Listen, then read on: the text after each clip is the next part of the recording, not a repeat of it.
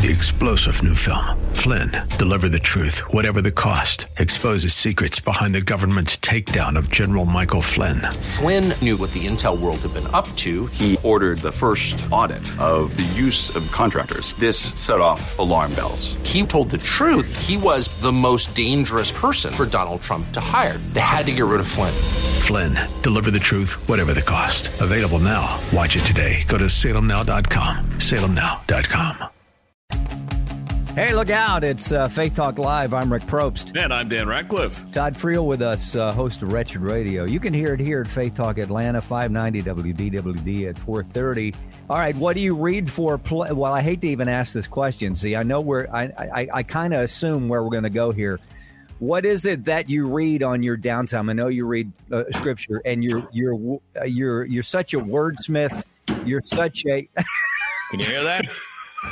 What do I read? I bring home a stack about 2 inches thick every night to read theological articles and sometimes stories about breaking things here and there. But again, you've got to use discernment. You don't want to talk about every single Christian story that there is on the planet. It doesn't always edify. But I read that, and then I have a tendency to read books. Recently finished Dr. Peter Salmon's Reprobation and the Sovereignty of God. It's an excellent book. It is one that will just cause your brain to implode, but it helps us to explain, why does evil exist? That's a question that we get on the campus a lot. Yeah. So what's up with that? Yeah. We need to be able to explain it, and there is a way to explain it. Is it an explanation in a way that satisfies the question that the students are asking, or does it create more questions for them? Yeah, it sure can. So typically, if somebody asks a question like that, and it's funny that the response is pretty consistent. I'll ask, sort of Bill Clinton style, I'll answer your question with a question. Do you want the really easy, surfacey answer? Or do you want something deeper? And most of the time they go, no, take me deep. I want to get this. They really are interested because they are so adrift. This isolationism, post-COVID, social media. We are connected to more things than ever in the universe. And yet the kids are so lonely because pixels aren't people, and it's not a real relationship. That's good. When you go and talk to them, I'm telling you, they are like a cup that is empty, and you just pour some living water into it. Typically, then I will simply share with them something basic and simple, like, it's the old jewelry story. This illustration, guys, you probably heard it. You've been a Christian 40 years. You probably heard this 80 times. That when you go to a jewelry store to buy a diamond, they will put that diamond on a black cloth. Why? Because it makes the diamond shine. Evil is the black backdrop to God's goodness. If it weren't for evil, we wouldn't fully appreciate what is good. Furthermore, we, because of evil, will get to enjoy more of God than Adam and Eve did when they were created and walking in the garden as naked vegetarians, enjoying fellowship with God. Yeah. Why? Because they couldn't appreciate his mercy. They couldn't understand his grace. What's great? What is this concept you call grace? They wouldn't appreciate loving kindness, but we will, because Jesus Christ died to conquer evil, to conquer the grave, to conquer death. And when we repent, put our trust in Jesus, we're hidden in him. We become the beloved of God, and for eternity, we are going to marvel that this God would die for evil sinners. And then when they start to ask questions, you can get into causation. So who causes evil? Because it seems like a reasonable syllogism. All right, God is in control of everything. There's evil in the world. That means God is responsible for evil. No, he's not responsible. He's ordained it. He uses sin sinlessly, but he's never the author of it. He does not initiate it. He does not conduct it. Instead, he'll use formal causes and efficient causes. So think about it on a tier.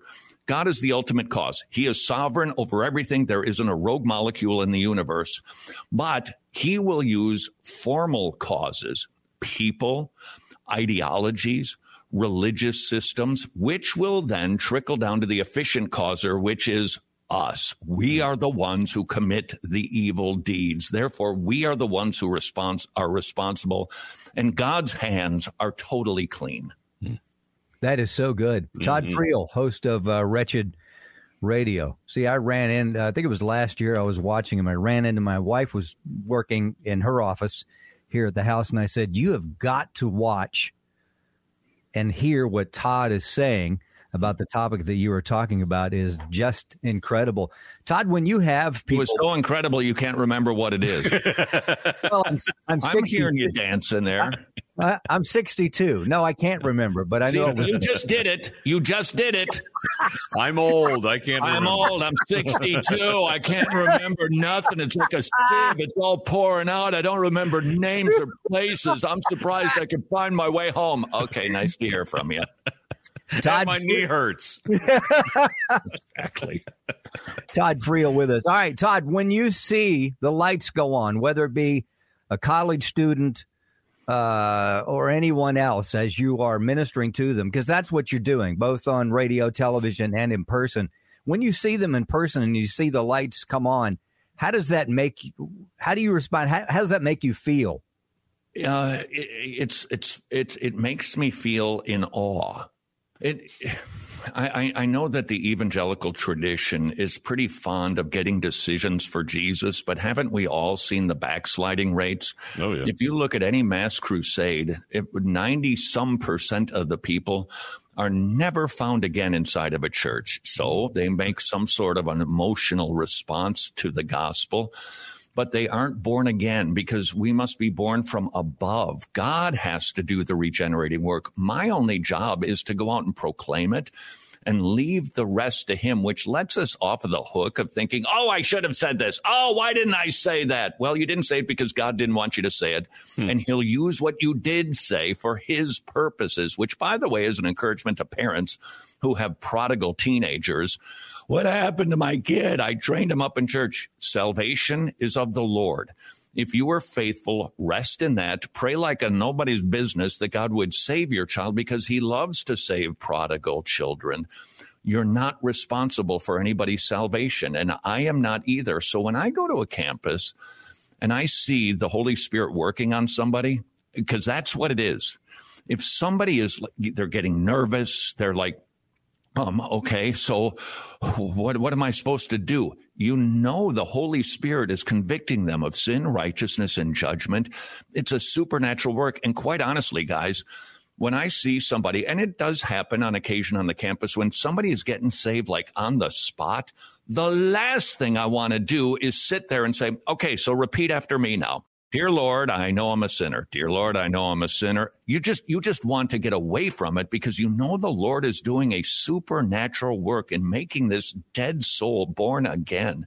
So when I see it happening, fellas, it's kind of awesome and scary. Wow. Yeah, all right, Todd, real quick question before we have to let you go here. Just saw a story the other day about how by 2070, a study shows that less than 50% of Americans will be Christian. Thoughts on that? Well, how many people would you like to agitate right now, fellas? All of them. Come on, Todd. Well, then let's take a look at the cause for this decline. Yeah. Government is downstream from the headwater of religion. Protestant Christianity has been the predominant religion in the United States since its founding. Now we're on the wane, and they're predicting it could be as early as 2045, but they're really thinking 2070, like you cited. We could be the minority religion. Okay, who's the cause of that? Who's the one who is somehow winning the moral war? And the answer is we are not participating on the field, the battlefield that is the one that affects the headwaters. Look, we're all agitated about the politics these days. Believe me, we just so consternated about these kooky thoughts that they're making into law. All right, 1 Corinthians 2. Spiritual things are spiritually discerned. We have a tendency to think if we can get people's brains in order, then they're going to believe. Not the way it works. 1 Corinthians 2, spiritual things are spiritually discerned. They must get saved, then God fixes their thinking. So if we don't like the stinking thinking that's happening in Washington or in Atlanta, we need to get to their hearts, which means we need to be preaching the gospel. This statistic should be a wake-up call for the church. We have stopped being obedient to the Great Commission to go and make disciples. Look, I get that politics, at least with this current system, it can affect human beings. It's real. It has an impact, and it can either promote flourishing or it can promote evil and deprivation. So we get that, but our job isn't to fix a nation. Mm-hmm. Our job is to preach the gospel. Somewhere along the line, the evangelical church dropped the football. And I might suggest to you, and just in case we haven't agitated everybody yet, it's the seeker-sensitive movement that determined, hey, this is what, the culture is changing. Duh, it always changes. The culture is changing, and we're appearing out of date, which is always the bellwether that you're going to become liberal lickety-split. So let's start doing church the way the pagans want. Yeah. Let's go ring their doorbells and ask them, what would you like church to be? Okay, that's what we'll make it. Won't you please come? And then we amuse them by being relevant and playing Duran Duran for the worship song. How contemporary is that? And we're doing church. We've turned them into silly centers. So there's many good pastors out there. Don't get me wrong. There's good, faithful guys out there. But so much of evangelical Christianity is doing church for the goats. We need to be feeding the sheep and then sending them out to find the other sheep. Inviting somebody to church is not evangelism. It's a perfectly fine thing to do, but it's not evangelism. Evangelism is we go, we find a sinner, and they're everywhere, and we witness to them. So if we don't like what's happening politically, if we don't like what's happening morally, then we need to recognize this is not a political battle that Christians are engaged in. This is a spiritual war, and we've got to pick up the weapons that God has given. It's a two-edged sword, and wield it. That is the hope for America. There you go. Wow. Todd Friel, host of Wretched Radio. You can hear him here at Faith Talk Atlanta. That's just a sample of what you'll get Monday through Friday. Go to wretched.org to find out more. Watch his videos as well. Just some good stuff. Todd, thank you so much. We appreciate you. We really do. Let me just do a shout out for you guys. Honestly, the power of local Christian radio is massive, and we sometimes take it for granted. We just turn on our radio and boom, there you are. Well, that doesn't happen magically. That happens with a lot of effort and a lot of faithfulness, a lot of hard work. So thank you guys for what you do. We appreciate it. Yeah, we do. Really do. Todd Friel, check it out today. Wretched Radio. Let's take a break. We'll be right back. I'm Rick Probst. And I'm Dan Ratcliffe. This is Faith Talk Live. 3-star General Michael J. Flynn, head of the Pentagon Intelligence Agency, knew all the government's dirty secrets. He was one of the most respected generals in the military. Flynn knew what the intel world had been up to. He understood its funding. He ordered the first audit of the use of contractors. This set off alarm bells. The explosive new documentary, Flynn, Deliver the Truth, Whatever the Cost, uncovers the facts behind this scandal. Flynn told the truth. He was the most dangerous person for Donald Trump to hire. I find out the worst enemy that I'm going to face in my life is right here in America. They took my assessment and they wanted me to change it. And I was like, I'm not changing it. They had to get rid of Flynn. With in-depth interviews, archival footage, and never-before-seen personal records of the man behind the headlines. I just felt like I was drowning. Flynn, Deliver the Truth, Whatever the Cost. Available now. Watch it today. Go to salemnow.com. salemnow.com.